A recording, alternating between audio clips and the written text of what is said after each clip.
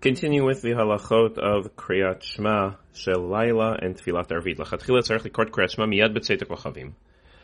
Ideally, we should say Kriyat Shema as soon as the time of Tzeit HaKochavim occurs. Ulchatchila roi lachmir b'chol yanim shemitzvah min haTorah kamo mitzvat Kriyat Shema Shel Arvit v'chadome la'asot heicha de'efshar la'achar sheyagia zman Tzeit HaKochavim Shel Rabbeinu Tam.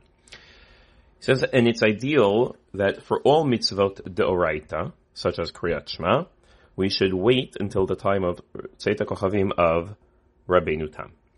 Meaning, there are several different calculations of the time of Kriyat Shema, of Tzeit HaKochavim, and within those, there are many, many ways of doing it. So we're all familiar with we have, first of all, Shkia, sunset, and then Tzeit HaKochavim, when the stars come out. Traditionally, we know there's an earlier time and a later time, and we'll leave it at that. The later time is the Zman of Rabbeinu Tam.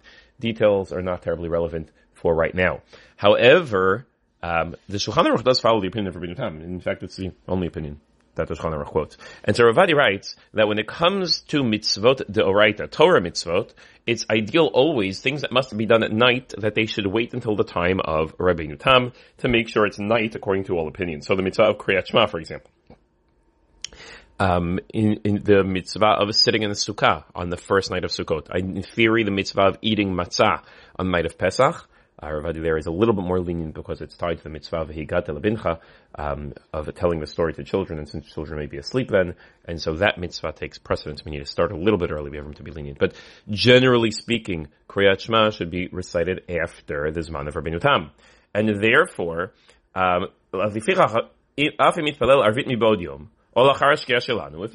Arvit earlier, Arvit is only mitzvah d'Rabbanan. The tefillah of Arvit, just like all tefillah we assume, is d'Rabbanan, the Amidah.